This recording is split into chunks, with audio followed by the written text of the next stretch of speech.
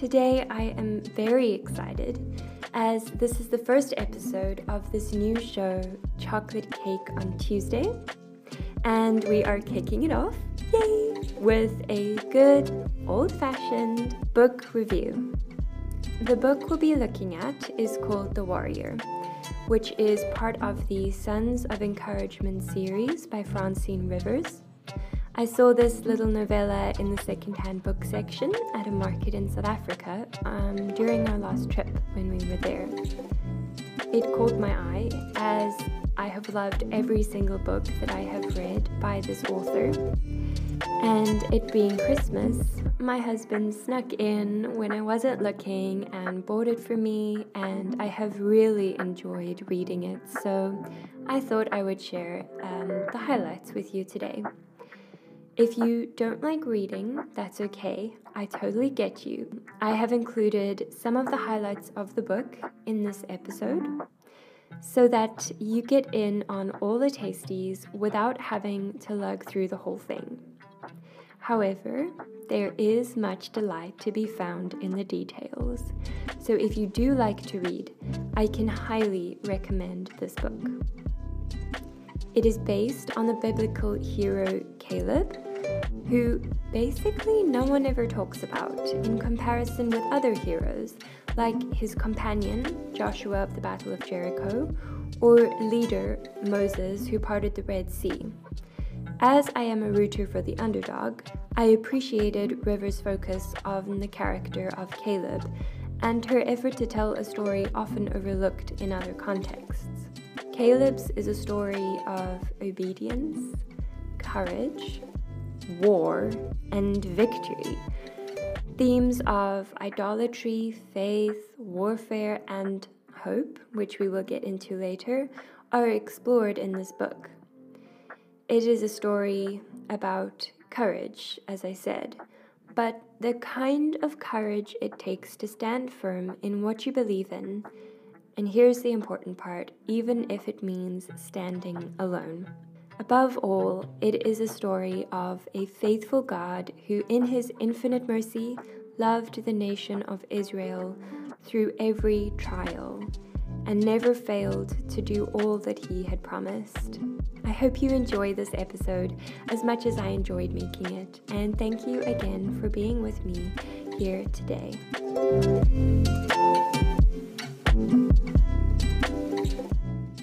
Let's jump right into the content of this episode with a little more about the book itself, just so that you can get an overall feel about what it is we're talking about today. This book is an historical, biblical epic set at about 15,000 BC, so a long time ago. It's set just after the Great Exodus took place. Yes, the one where Moses famously parted the Red Sea during the time in the wilderness and conquering the Promised Land as well. The book begins with tragedy. Plagues are swarming Egypt. Caleb, an Edomite, joins the Israelites and flees slavery in Egypt. We'll get more into what an Edomite is later.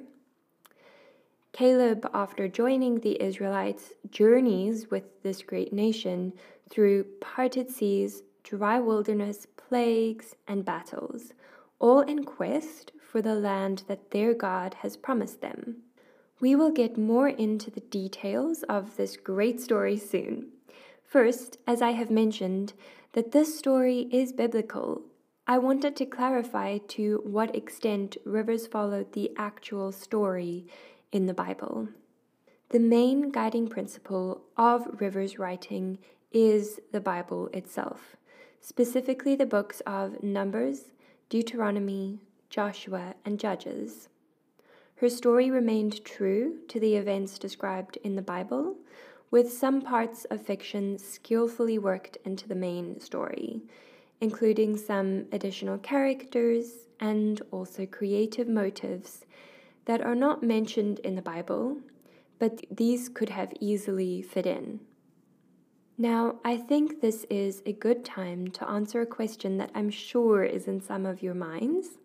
Why am I still listening to this book review if I don't actually want to read the Bible, and I have no desire to read anything based on it. After reading this book, I think that it could be enjoyed by any person, even a non-religious person. The reason is that with the question of truth versus myth aside, this book is actually an exciting page-turner and not too long, so you could read this in 1 or 2 sittings. It is an historical fiction. You get to experience the thrill of the life of a courageous soldier and a great nation that conquered and overcame. You could read this book as if it were a legend of old, just like any of the Marvel characters based off of Greek heroes. Caleb and his Israelite friends could be a biblical legend too, and it's a good one. Being historical, this book is also particularly interesting as it's accurate to the culture of 3,000 years ago, whether it's talking about topics such as marriage and the aspect of polygamy, where the men in those days actually had more than one wife. You get to see what it was like to be a nomad living in tents as a camp. The nation of Israel, before it was referred to as the nation, it was referred to as the camp. They basically didn't stay in a place for longer than God told them to, so they were always on the move, and they had to be ready that when that shofar, the horn, the ram's horn blew, they would have to get up, pack up everything, and move to the next space. It also covered things like medical science in those days, strategy in warfare, and interestingly, like how they created government. Because if you think about it, this nation started out as a family who moved to Egypt during a time of famine in their own land of Canaan. And now what they're actually trying to do, in essence, is find their way back to Canaan, which is now occupied by a lot of other nations. And they've grown from a family to an enslaved nation, and then from that into a free nation wandering around in the wilderness. I can't imagine what it was like trying to create order and structure and leadership in this time. Caleb also had an influence in government, which we will get to later. On top of all of this, it also follows the life of Moses, who is one of the greatest and oldest leaders of mankind. And as a almost cherry on top, it is such an inspiring story. It is of a man whose own strong convictions gave him such courage and hope that enabled him to remain steadfast, strong, and honorable during a very uncertain time in his nation's history, something which I think, we can all relate to and look up to today. So I think you're really excited to find out who is this man, Caleb. You've got a little bit of his context, a little bit of the story that he inserts himself into or finds himself inserted into. Who is Caleb? Caleb is an Edomite, which means that he is a descendant of Esau, who was the son of Isaac, grandson of Abraham. Esau was the red-haired, grizzly guy, the brother of Jacob, from whom Israel, the nation, descends from. Israel is another name for Jacob. The story goes that Jacob tricks their father into blessing him with Esau's inheritance, the inheritance that actually belonged to the older son, Esau. From that day, the Edomites and the Israelites were on shaky ground. Caleb starts out as this half-breed slave in Egypt during the reign of King Ramses II. When he leaves Egypt with the Israelites during the Great Exodus, all he knows is farming. He then goes on to become, as he is more famously known as, one of the 12 scouts that were sent by Moses to scout out the Promised Land, along with Joshua, whom some of you might have heard of. Through his hope and faith in the God of the Israelites, he becomes one of the only 2 men of that generation to cross the Jordan River into the land that their God has promised them. So from farmer to scout, he then becomes one of the most courageous warriors of that time, fighting well into his 80s, and also becomes head of one of the 12 tribes of Israel, the tribe of Judah, the tribe that was blessed fervently by Jacob or Israel himself, and was the very tribe that Jesus Christ descended from. To me, Caleb really is the unsung hero of the Exodus story. He is a really noteworthy character for someone who doesn't get much limelight.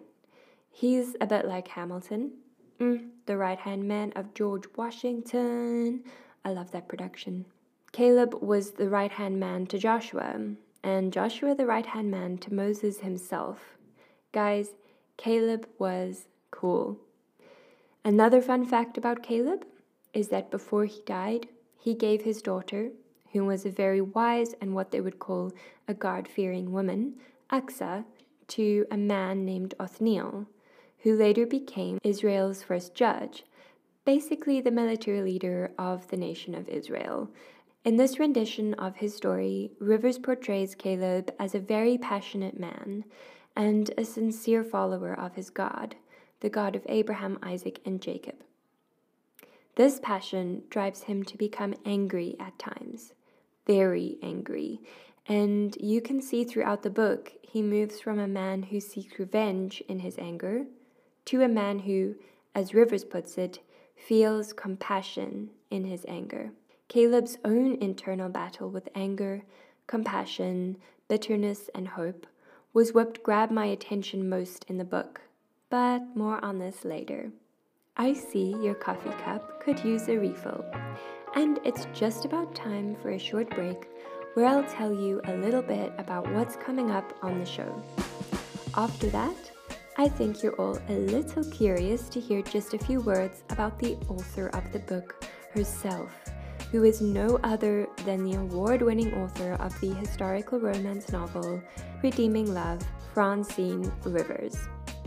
But first, welcome to my kitchen. Take a seat.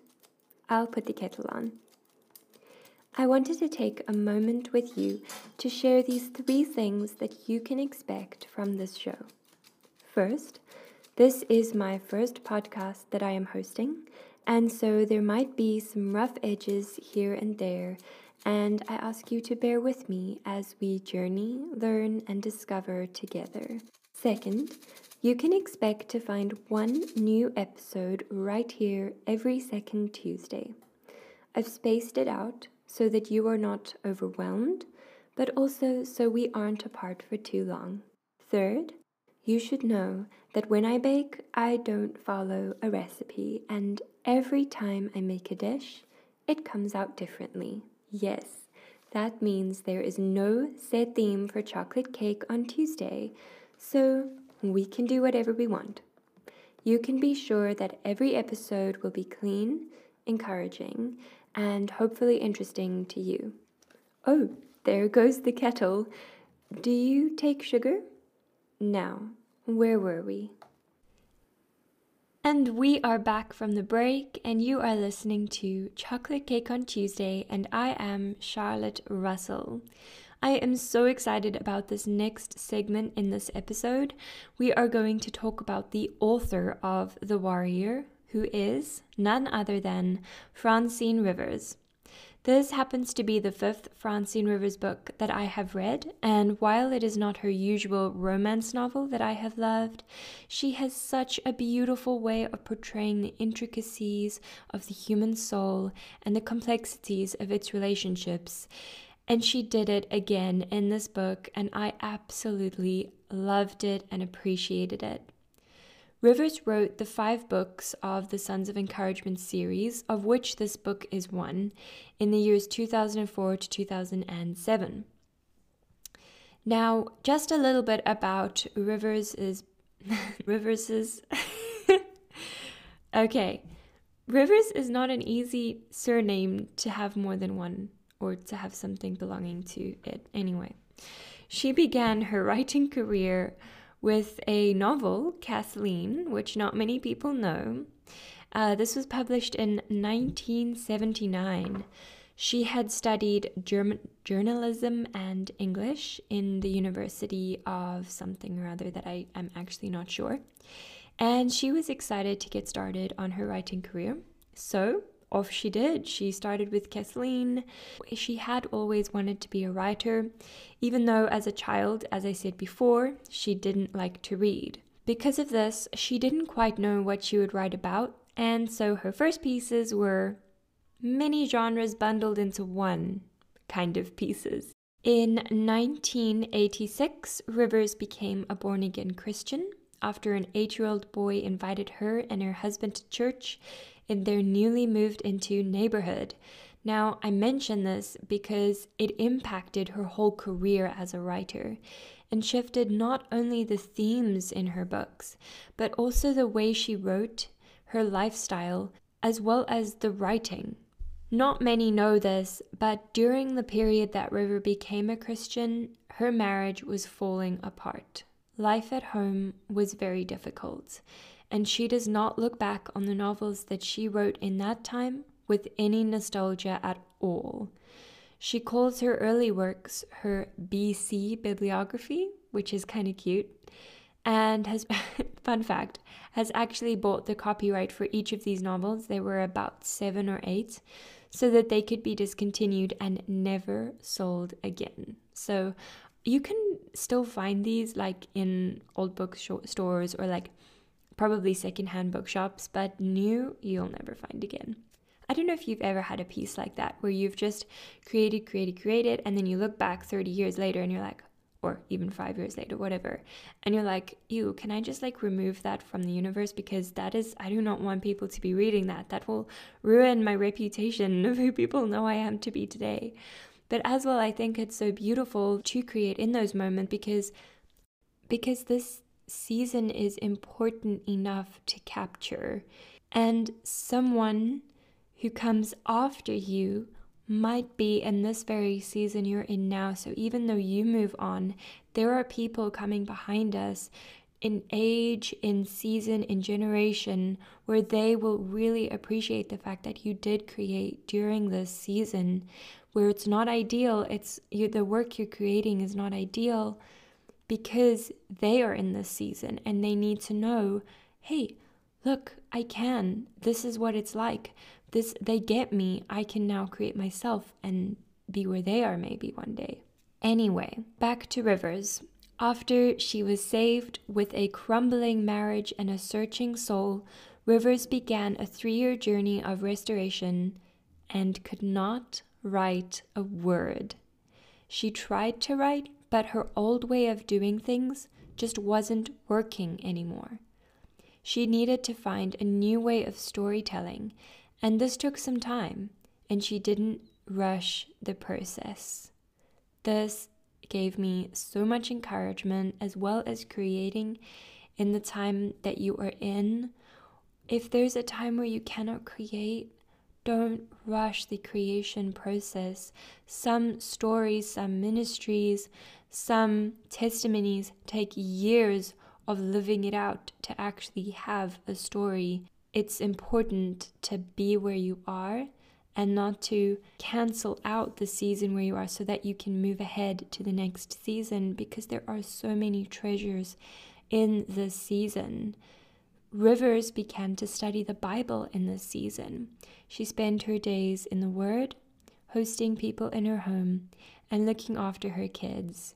And it's not just me probably who, if I met her during this time, I would have thought, oh, well, that's just sad.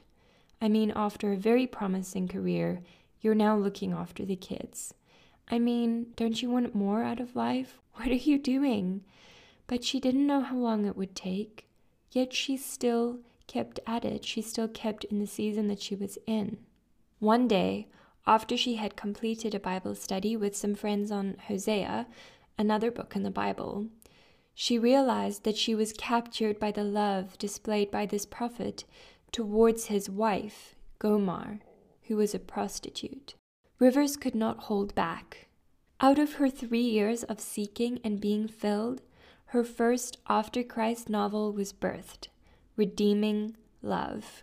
In every piece of writing that Rivers creates, she is answering a question, usually about her faith. After reading The Warrior, I asked myself, what question is Rivers answering in this book? I have come to the conclusion that Rivers is in fact answering a few questions, which are: what does it look like to be a strong support to a leader, whether it's your boss, your husband, if you're a wife, or someone whom you follow? She answers, what does it look like to fight for what you believe? And how do we have hope when in our own heart and all around us is utter despair? Rivers wrote this book to encourage her readers that there is hope, and to inspire those who find themselves in the fray to keep going, to not give up, and to keep fighting when fighting is what's needed. In writing, she also wanted the opportunity to open up the Word, the Bible, to those who may not enjoy or desire to read the Bible itself. Through her words, she portrays the Lord as present, real, and passionately interested in each of our lives. Rivers herself relates to this book in a deep way. She needed to know this Lord that was so close to Caleb after she spent so long thinking that the Lord was ashamed of her and had forgotten about her. Rivers tells us of the time when her marriage was struggling. She had had an abortion in college and hadn't had the guts to tell her husband when they got married. A few years later, after they had been married, she told him. He was upset. She was insecure. This brought a lot of strife and insecurities into their marriage. When the couple did decide to have kids of their own, she had 3 miscarriages. She felt forgotten, ashamed, and lost. And in general, her life was just not going as she planned. She then speaks about the moment that she discovered the person of the Lord, the person that Caleb knew of the Lord as ever faithful and infinitely merciful. She says, and I quote, "We wanted our way and to have control of our own lives. But having control is an illusion. As a child, I had asked Jesus to be my Savior. What I didn't understand is I needed to surrender my life to Him and allow Him to be Lord of my life as well. Our hearts and minds," and here she speaks of her husband and herself, "opened to Christ. We both accepted Jesus as Savior and Lord and were baptized in May 1986. Since then, God has been changing our lives from the inside out. The Lord also healed our marriage. We celebrated our 40th anniversary this year, and that was written in 2009, so they would have celebrated their 50th anniversary a couple of years ago. Yay! It's beautiful to see such good things flourish out of a hard time. Now, dear listeners, we have almost come to the end of our time together today, but I thought I would end by briefly sharing my own story with you and how this book has inspired me and also challenged me as a person. I have, let's call it, a journey with hope. I had my first encounter with the word hope itself when I was 16 or 17, I can't remember. I was going through a hard time at that point, probably just teenage stuff, but I hadn't journaled once in that year, despite being an avid journalist, writing in my journal, not writing news columns. I was going through not depression per se, but I was just very sad about a lot of things, and also about things that I couldn't name. I was hurting, and I didn't have the words to talk about it. I couldn't even write about it. All I could do was to sit in it. I don't know if any of you have ever felt that way or are feeling that way now, where the hurt is just there with you and you feel alone, yet there are so many people who want to help you. It's like the world closes and you're here with your hurt and there's nothing you can do. One day, I was sitting on my trampoline in our garden, alone with my journal, reading some past entries. And I remember looking up to the branches of our very tall gum trees and thinking, there must be hope. Surely there's a future. Surely there will be true joy again. Surely hope. I couldn't see it. I couldn't feel it. And so I wrote it down. I wrote it down so that somehow, somewhere, it would exist. This was my first encounter with hope. Since then, I have found hope and lost it again. And I have found it and lost it. And more often than not, I am afraid to say that I am without it.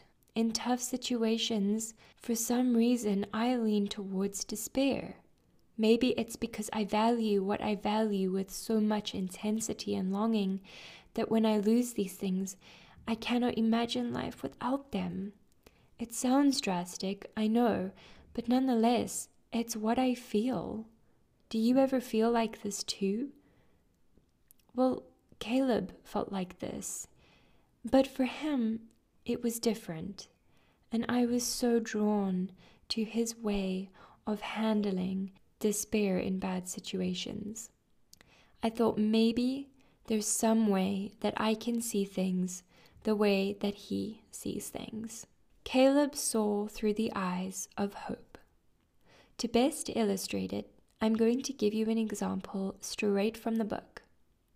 For context, Caleb has just been told by Moses, the leader of Israel, that they would only cross over the land God had promised them 40 years later, because after scouting this land out, 10 of the 12 men had returned with fear in their hearts, which spread throughout the camp. The details of why Moses delayed their journey by 40 years and why Moses himself never got to enter the land can be found in the book. But do understand that Caleb was very angry. He was not one of the 10 who deserved punishment, yet he would be 80 years old when they would be allowed to enter the land that he had just been inside a few days ago. And his kids, they would be his age when they could enter. He had pictured them growing up there, making a home for them, making a home for his wife. Now his wife would never see the land that he planned to take her and his family to. The portion that I'll read takes place when they have set off into the wilderness and have 40 years of wandering ahead of them. Joshua comes to talk with Caleb about his own doubts. Caleb here encourages his friend by showing him that there might be hope in their dire situation after all. I read, opening with Caleb's line.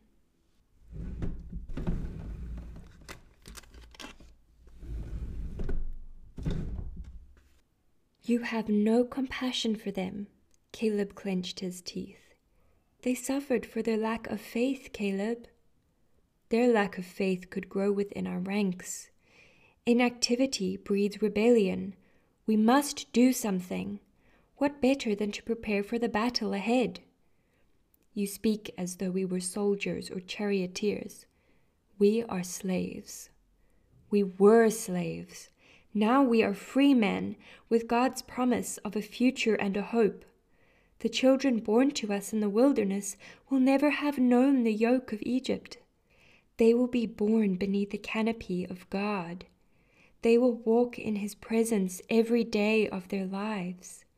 Perhaps it is for us who spent most of our lives bowing down to others to learn to be like children. If I am bound to anyone as slave, it is to the Lord our God. You must not weaken, Joshua.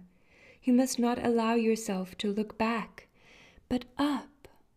He pointed to the pillar of fire, and out to what is before us. He pointed north to Canaan. It is the wandering that wears upon me, as it wears upon us all, but it is a training ground, too. Caleb looked toward the horizon. Would God rise up tomorrow and lead them somewhere else? Only the Lord could lead them through this wasteland and bring them to water. We may believe we wander aimlessly, my friend, but I am convinced God has a plan. I must believe, or I would despair. We were judged, and now we live with the consequences of our sins, but surely this isn't all about punishment. Every day we keep our eyes upon Him. We are learning to move when He moves. It is punishment. Yes, yes, Caleb grew impatient, but it is also opportunity. He had thought much about it over the past weeks. Perhaps God always has more than one purpose. He judged us righteously, but He shows us mercy. He gives us the law on which to fix our minds and hearts, a law that sets me at war within myself. And God told us to sacrifice every morning and evening. The smell is a constant reminder. He knows us so well. He gives us food and water to sustain us. He directs our every step. When the Lord rises up, we strike our tents and follow. When He returns to the tabernacle, we camp and we wait. In Egypt, our taskmasters did our thinking for us, and we responded like beasts of burden. Now we must think as men. We are not animals that graze at whatever pasture is available to us. We are faced with choices. Do we grumble among ourselves or walk the path that God has given us? This is so powerful. I love that line. Perhaps there is always more than one purpose to a circumstance. Yes, it absolutely sucks when we've gone to so much effort and something happens and it all falls apart and we're disappointed and we don't deserve it. I understand that.